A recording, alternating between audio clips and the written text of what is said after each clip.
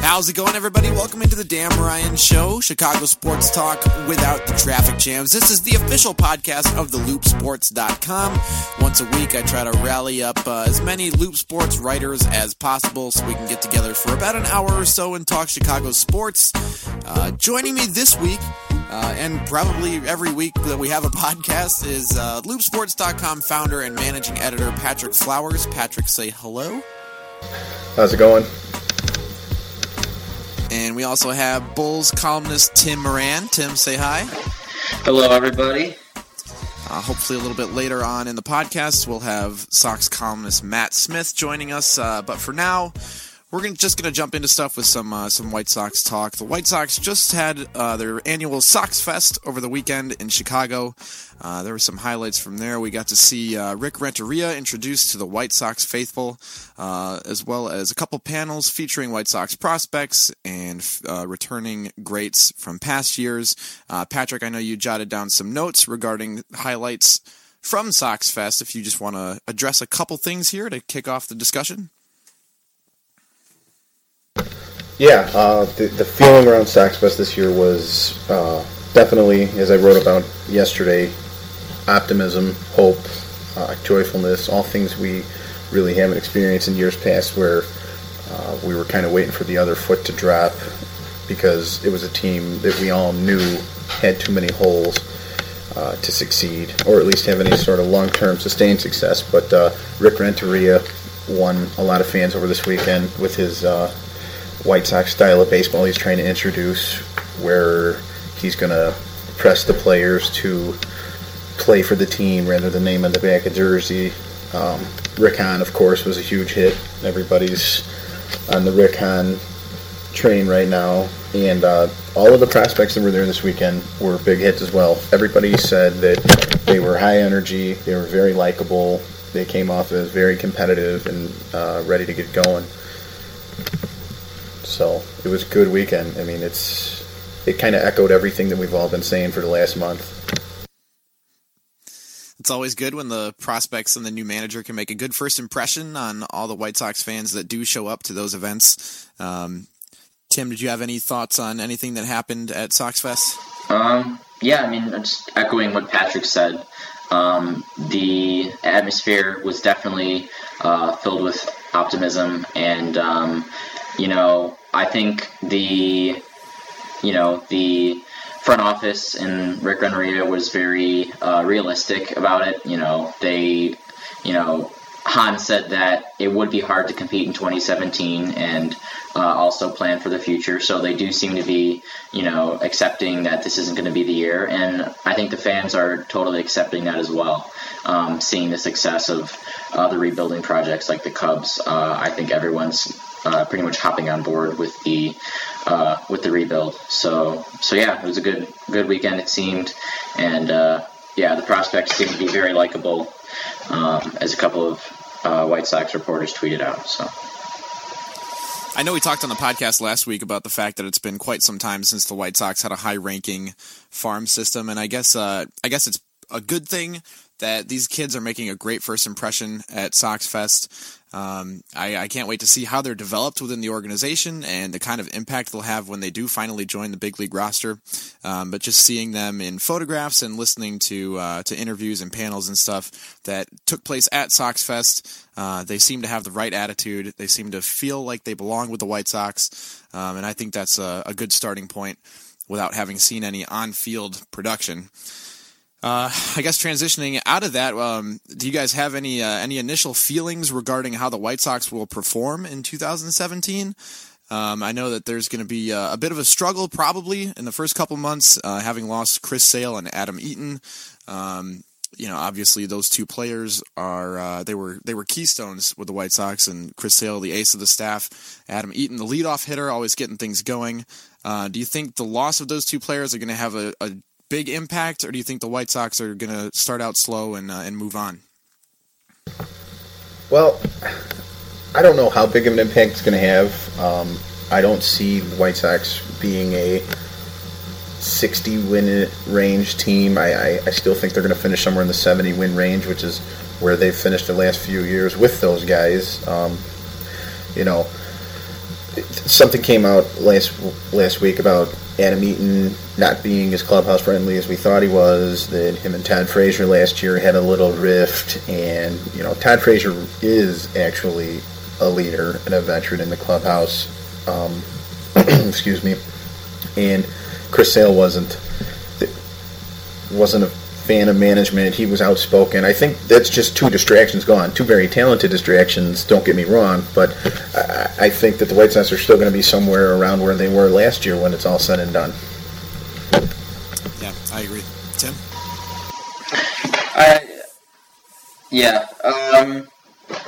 I think, I agree with Patrick. There were obviously certain things that those players did that had a negative effect on the clubhouse. But I don't think, I think the team's going to accept how they're starting off. I don't think anyone's going to be incredibly frustrated if they're, under 500.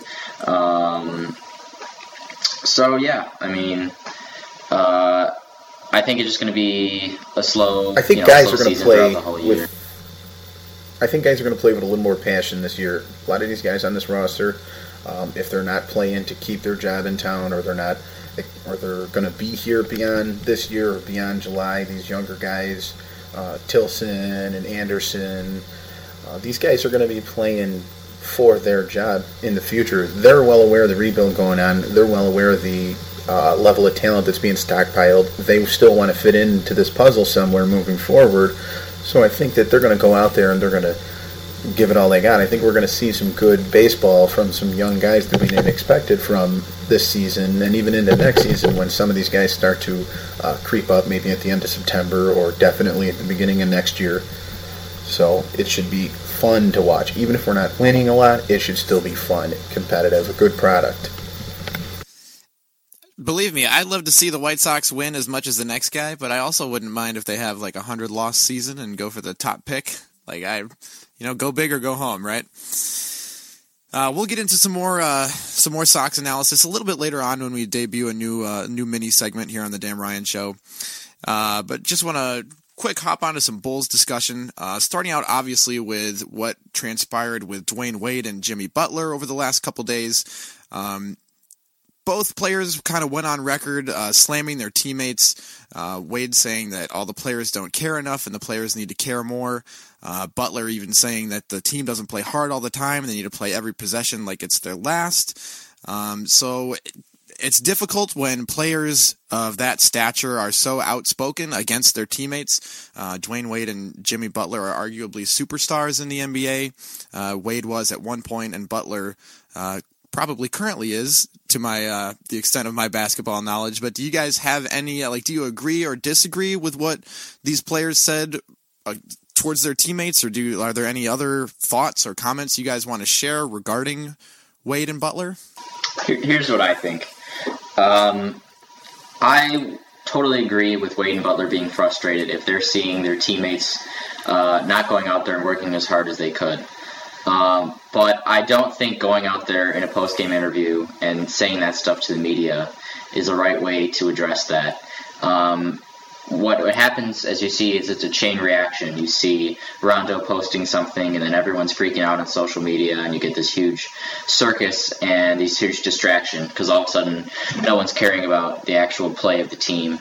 It's just, who's against who and, which players are, not liked by everyone else. And I don't think Butler or Wade should have gone to the media with that. It needs to be something in the players-only meeting or the front office if they need to if someone's really not, putting out their best effort. But I would say Rondo was the person who did the worst here because to talk about being on another team and how those teammates were much better, and specifically calling out, veterans, obviously Butler and Wade, calling someone out like that and, it's just, you need unity as a team, and you can't do that when all these media guys are following you and telling you about how much you guys hate each other. So yeah, I think something major needs to be done by the front office. You can't go on with a team that is as dysfunctional as this and just has no, good relationships with each other. Some sort of trade, or we've been asking for it for a long time, so pretty much any trade of Wade or Rondo, I would agree with. 1 for the return and 2 for the fact that they can't get along. So, yeah. Yeah, I definitely agree with you, Tim, that Butler and Wade should have handled this differently, behind closed doors preferably, but they're not wrong in anything they said. No, this team shows no enthusiasm. There's no consistency. They're floundering near the bottom of the Eastern Conference playoff race, and Jimmy and Dwayne say something about them, which again they should have done behind closed doors, but these guys react by slinging crap back at him on social media. Jerry and Grant, the guy who averages 5 points through his career, wants to jump on Twitter right away and talk about how much he cares about winning and how he plays the game to win. Well, show us, okay? Show us. You're the depth point guard who spent multiple games at the D League level this season. How much do you love to win, Jerry? And Rajon Rondo, was been benched for almost a quarter of the season at this point. He's lost his role. He plays a secondary role. He's averaging 6 points a game. And he's traditionally known as a bad clubhouse guy, bad teammate, guy who's been run out of everywhere he's been to, quicker and quicker each time. And of course he wants to jump on Instagram and sling crap back. That's at least Jimmy Butler and Dwayne Wade, when they overstep the boundary there with taking airing out their dirty laundry. Butler averages 25 points a game. He carries the team on his back. He's pissed off. He should be. They suck. They're dysfunctional. I can relate to Jimmy. I can understand where his frustration's coming from. I don't understand where Rondo's frustration's coming from. He's part of the problem, not the solution. So, they've ultimately hit the self-destruct button at this point. They're just slowly melting down internally, and now we're just not going to hear about it until the next blow-up, until the next episode. Hoiberg, he's got no control of the locker room. Neither do Foreman and Paxson, for that matter. And the trade deadline's fast approaching, and it's going to be interesting to see who's still here, because something's got to be done. This team is, at this point, they've stabbed each other in the back. They've slandered each other in the media and on social media. Their relationship will never be the same. It's not repairable. They didn't have that good of a relationship to begin with, so something's got to change from here. Some more quotes from Dwayne Wade. He says, "We can play bad, we can miss shots, but we're having too many of these lapses. This just can't be acceptable if you want to do something besides have an NBA jersey on and make some money. And that's all we're doing around here."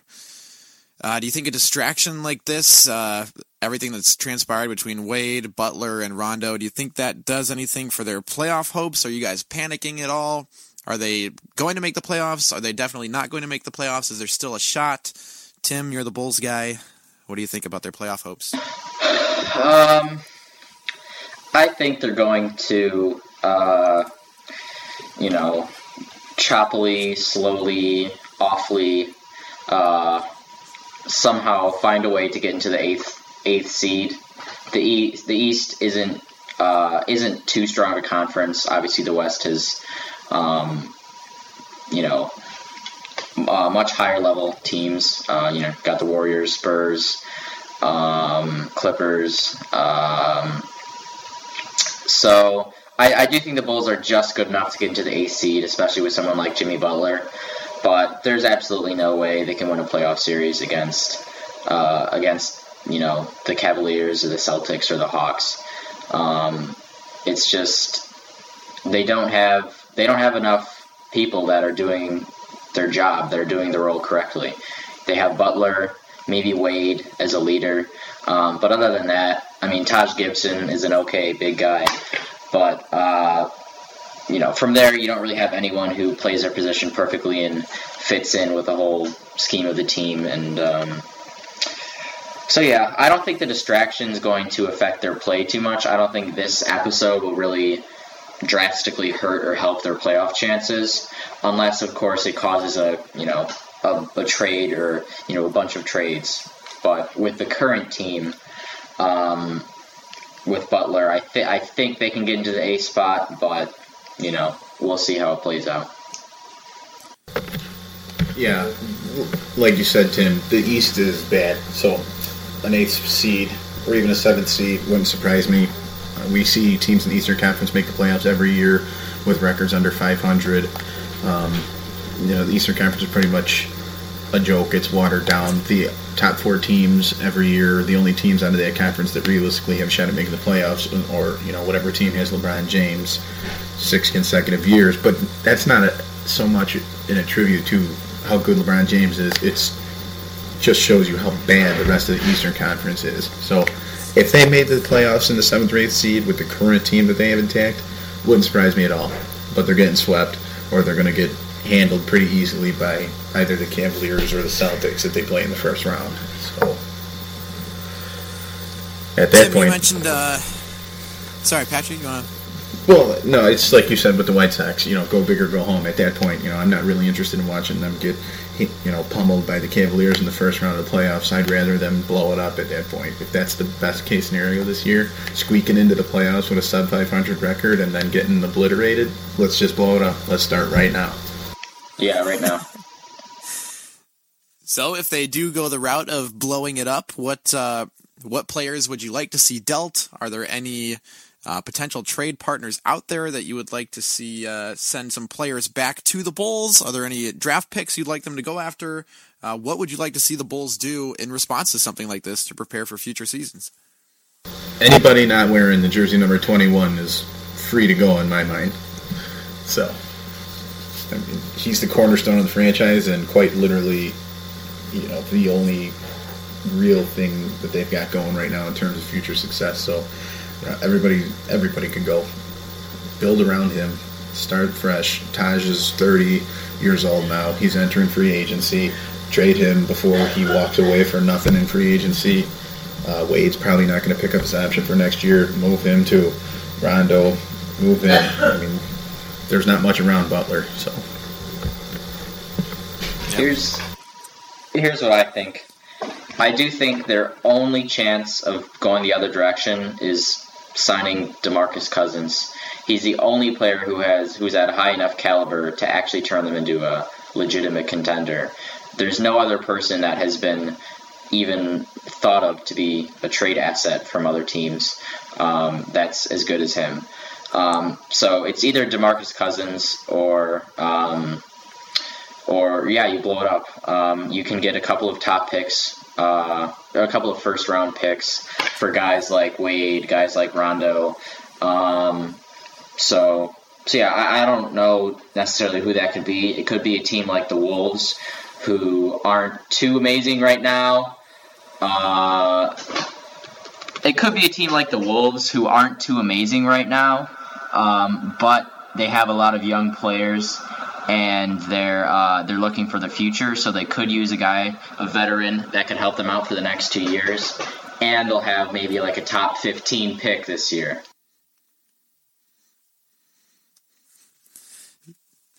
So that was, some expert analysis from you guys, I think. We joke all the time in our little group me chat that I know absolutely nothing about basketball, so I'm doing my best here to keep that conversation moving. But yeah, they're nothing like the Bulls of the past. It's interesting to see all this stuff going on between the players. No matter what sport, you never want to see your guys slamming each other, whether it be on social media or in post-game conferences, and anything like that. It's terrible to see from a teammate perspective and from a consumer perspective. It's just it messes everything up, and it's just a mess. So we'll see what happens with the Bulls. We're going to transition over into a new kind of mini segment that we're going to debut today called Buy or Sell. We're going to run through rapid fire 5 quick topics regarding several teams in Chicago sports. We're going to start with the Bulls. I know you guys already touched on this a little bit. Real quick, buy or sell, yes or no, will the Bulls make the playoffs? Patrick, you start. Yeah. They'll squeak into the playoffs. Jimmy Butler's good enough to carry them to at least a 500 or somewhere around above, give or take 500 record. So they'll make the playoffs. They just won't make it out of the first round. All right, Tim? Yeah, I'll buy that one too. But just like we said earlier, they are not good enough to make it past the first round at their current state. All right, sticking with the Bulls, do you think Hoiberg returns as the Bulls coach next season? Tim, you start that one. I think he will. It's been a feature of Jerry Reinsdorf's teams that he's loyal to the guys who run them.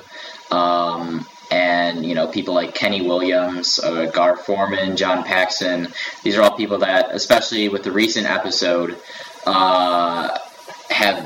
many fans have been calling for their firing. But I don't think Jerry has it in him.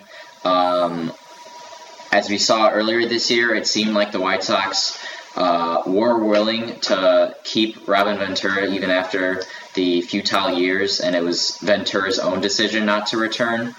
So I think in a similar rebuild type situation, they'll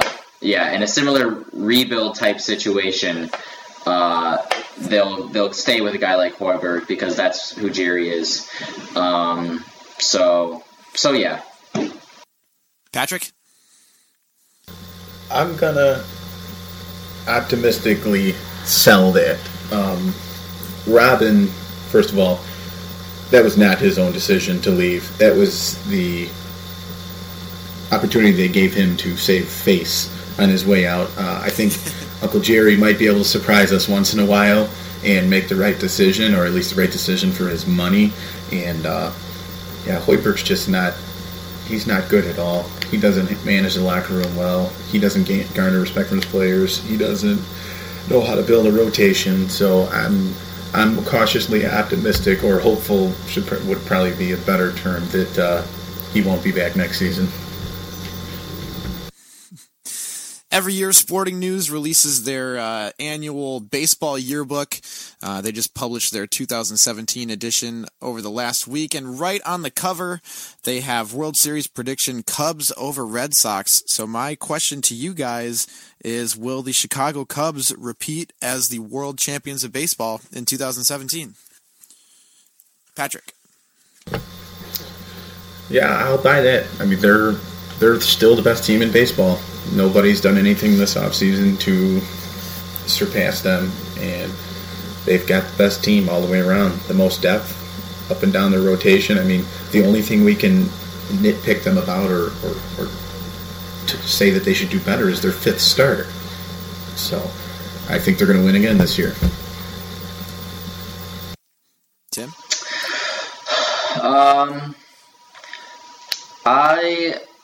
I do not think they will repeat. I could totally see it. I give them like a 45% chance of repeating, so it's pretty close. But what you see here is the, two of the top teams in the AL got significantly better over the offseason. The Red Sox signing Chris Sale is huge for them. A rotation of Chris Sale, David Price, and Rick Porcello rivals Lester, Hendricks, and Arrieta, especially because it's going to be awfully hard for people like Hendricks to repeat what they did last year. I don't think he'll be as good as he was, especially with some of the sabermetrics saying that he kind of performed to, performances that were better than his actual skill level. So I do, and then the Indians signed Encarnacion. He'll be a huge boost for them. And I think one thing that people are forgetting is the Indians are getting Michael Brantley back this year. 2 years ago, when they weren't that good, 2 years ago when they were not that good, he was pretty much their best player. I'm pretty sure he hit above 300, and then he was out all last year. So people are totally sleeping on the Indians too. You know, they took the Cubs to Game 7 and nearly won it, and I could see either of those two teams beating them. Head-to-head, I can't say who I would give the advantage to, but just, percentage-wise, the fact that there's two good teams and not one, I would say the AL has just a slightly better chance than the Cubs, because now both those teams have the pitching and the hitting to rival the Cubs. Yeah, I would say that the Cubs didn't necessarily improve or get any worse over the offseason. Exactly. They lost Aroldis Chapman, but they got Wade Davis. They lost Dexter Fowler, but the outfield was the deepest on the depth chart for the Cubs, so just slot in X prospect and they'll be just fine. I know Fowler did have that aspect of, you go, we go. If Fowler didn't lead off a game with a hit, it made things a little bit difficult for them, so we'll see how they adjust to not having him at the top of the lineup. Next one, White Sox win 75 games in 2017. What do you guys think about that one? Tim, I'll buy that one. Oh, Patrick, chime in. Sorry about that. Yes, sorry. I could buy that one. Why would you buy that one? I alluded to it in the beginning of the show when we were talking White Sox, that I think that the clubhouse is going to be much better this year, and the atmosphere is going to be much better this year, and in turn, the play is going to be more competitive. It's going to be a little different than the play we've seen in years past. I don't think they'll finish near the top of the division, but I can see 75 games for sure. There's going to be a lot of hungry young players out there looking to prove themselves, and a hungry first-year manager with the White Sox looking to prove himself as well with his new way of doing things. Yeah, that Sporting News yearbook that I just referenced has the White Sox finishing 5th in the division. So, Tim, what do you think? Sox 75-game winners, buy or sell? I'm going to have to sell that one barely. I think they're more like a 72, 73 win team. I do agree the clubhouse and the whole attitude of the team will be better with the younger players trying to prove themselves. But I just don't think you can replace the talent lost with Sale and Eaton this year. Those are guys with wins above replacement at 6 or better, somewhere around 5, I think, for Sale. I think in a couple years, when we see guys like Michael Kopech and Louis Basabe and other guys coming up, then we'll start to see, like 2018, the Sox will probably be around 500, and then 2019 might be the year to go to the playoffs. But I don't think we're getting that many talented prospects up this year. They still have some time to develop. So I think the talent gap will keep them, make them lose about 6 more games than they did last year. So that'll be around 72. So, yeah. Cool, and then wrapping up our buy or sell segment with the only Bears topic on the schedule for the day. Number 5 here. Bears, will they draft a quarterback with their 3rd overall pick in the NFL draft? Tim, you're wearing a Bears, what is that, a fleece pullover, zip-up, quarter zip? It's a zippy sweatshirt pullover. Tim with the Bears zippy sweatshirt. What do you think? Are they going for the quarterback with the 3rd pick? I will buy that. I will buy that all day. I will go to the market and spend millions of dollars on that. The Bears need to draft a quarterback.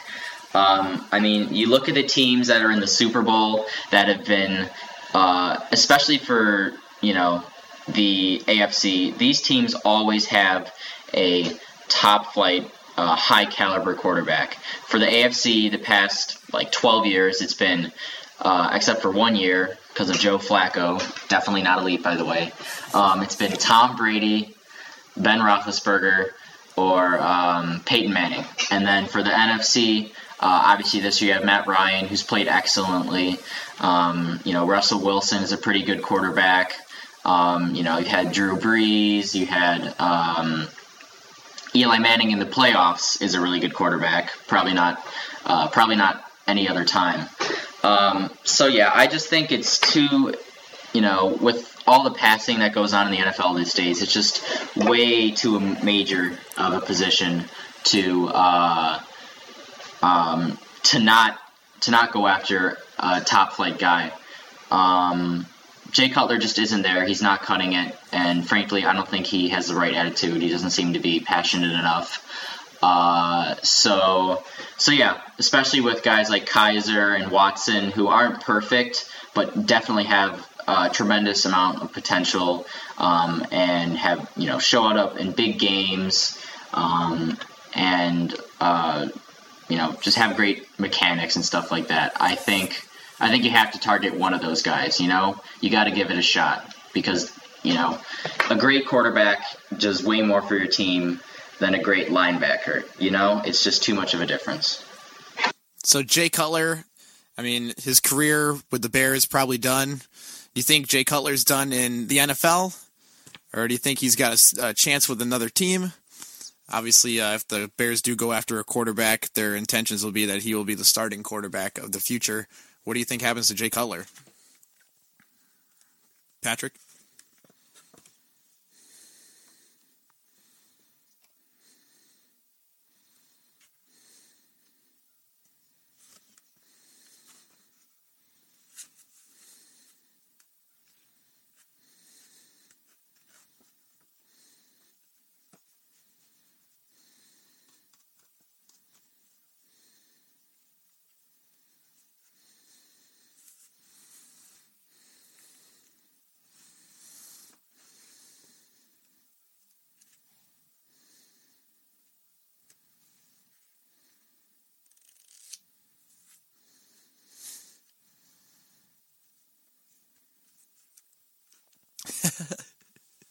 So that was our debut buy or sell segment. Not too bad, I think. That was some fun. Some good analysis from you guys there regarding the Bulls and the Chicago baseball teams and the Bears. So can't forget them. Gonna wrap things up here with some quick hit Hawks notes. Patrick Kane, Jonathan Taves, and Duncan Keith were recently named among the NHL's 100 greatest players of all time. They joined 6 other Blackhawks on that list. What do you guys think about that? Do you think, obviously that's pretty high praise to be among the 100 greatest players in hockey history. Are they deserving of that praise? Absolutely. They're the cornerstones of one of the better sports dynasties in the modern era, with the salary cap and the parity throughout the professional sports leagues. And nowadays, these guys have spent their entire career with the team, and they've collected 3 Stanley Cups. Between the 3 of them, they've got almost 2,000 points accumulated in their careers, almost 700 goals, over 1,000 assists. Each of them have a Conn Smythe Trophy to their name. Patrick Kane was the best player in the NHL last year, hands down. He was the leading scorer. He took home all the postseason hardware in the MVP category. He's a former Rookie of the Year. The Blackhawks have 6 Stanley Cup championships. They've won 3 of them. They've doubled one of the original 6 teams in the NHL's total cup counts since coming to the team. So, yeah, definitely one of the better trios in the history of hockey. So, well deserved. Yeah, obviously that's an incredible honor. I do think Kane and Taves deserve it. I'm iffy on Keith. Obviously I can't go and write down 99 better players, but perhaps it could be the fact that the Hawks have just had so many other good players that Keith doesn't seem as amazing, because he's compared to them, and those guys are taking the spotlight away. So yeah, Keith's iffy. He's obviously a great defender. But yeah, the Hawks, 9 total guys out of 100. That's, way larger percentage than most teams. 10% when you have, 30 teams in the league, 32 teams. So, yeah. Then, real quick, last topic of the podcast before we wrap things up for this the second episode of the Dan Ryan Ryan Show. Can you guys believe that? This is the second episode already. It seems like just a week ago we were doing the first episode. Corey Crawford was recently benched due to some poor performance. Do you guys have any concerns regarding Crawford's performance moving forward, and how that impacts their playoff chances? What do you think of what's going on with Corey Crawford between the net? Did you see him today? He was awful in the All-Star game. He allowed 5 goals, pretty much ending the Central Division's chance at leaving the first round. That was horrible to watch. I was very angry this afternoon. As far as Blackhawks hockey is concerned, I said it last week, Scott Darling has equaled the production that Corey Crawford has amassed this season in a slightly smaller scale. I mean, Corey Crawford is 30 or 31 now, I believe, and approaching another birthday in this offseason. And he's got a $6 million cap hit, which is hefty in the NHL. For the next 3 years, I've said it before, I think that Corey Crawford should be on his way out here. I mean, it's an unpopular opinion at this point, but I think we're going to continue to see his play decline and Scott Darling's increase. And it just, how many times do you have the heir apparent, the replacement, sitting right on your bench? I mean, if the Hawks allow Darling to walk this offseason in favor of keeping Crawford and his hefty price tag, they're going to regret it moving forward.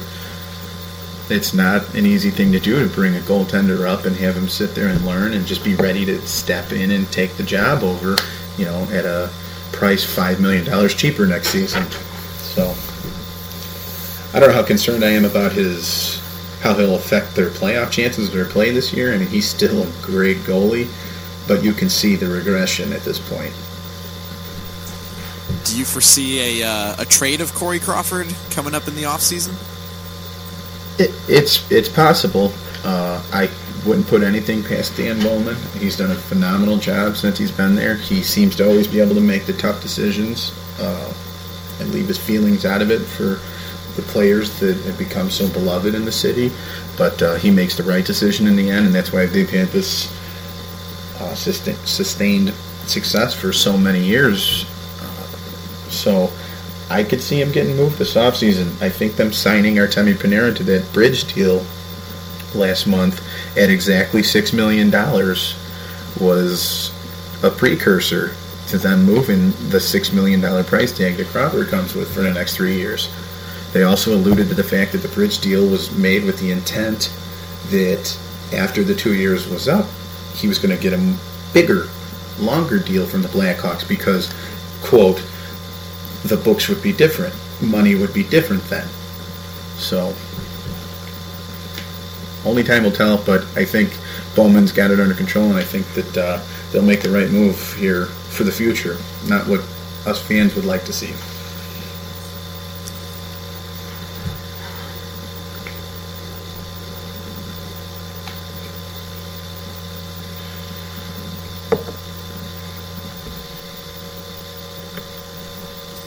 Awesome. Well, thank you guys for joining me on this the second episode of the Damn Ryan Show. Thank you, Matt Smith, for joking around with us about joining and then not joining. So consider this your call out. You've been called out, Matt Smith. We want That's you right. next week. You guys have any any closing thoughts before we call this an episode? Well, I would like to say that Patrick's background is lovely. It looks like he's on top of a downtown skyscraper looking down on the city. What is going on behind you? That is a For those that, large. I mean, obviously the listeners can't see this, and if you missed last week's episode, we're all currently in a Skype video chat, so we can see each other. Tim's hanging out in his bedroom. He's got some nice white Craftsman-style doors. With his fleece. Tim's hanging out in his neighbor's bedroom. I don't know where you are. He's got some beautiful doors behind him. I'm in my room. I'm surrounded by music equipment and books and who knows what. But Patrick has some, Cityscape? What is that? This is a very large trying to be artsy. and obnoxious aerial view of I want to say it's New York City because my wife's lame. And that's pretty much it. I hate it, and I try to get rid of it at every turn, but she just will not let me. Is it a framed photograph, or is it wallpaper, or what is it? It is like, it's neither. It's like a canvas that's got like a frame built within it. And it goes from probably the top of my couch to about 6 inches off of my ceiling, and it's just as wide. It's really something else. Is it from IKEA? I think I've seen that at IKEA. It could be. It could be. My wife's a big fan of the Swedish construction. My kids bunk beds as well. So, I mean, she's going to listen to this, and I'll hear about it. But, yeah, that's what I got going on behind me. Well, it's gorgeous, Patrick. It's beautiful. Thank you. She'll appreciate that. Well, for Tim and Patrick and the invisible and mute Matt Smith, my name is Anders Johansson. This has been the Dan Ryan Show, Chicago sports talk without the traffic jams. We will talk to you guys next week. Thanks for listening.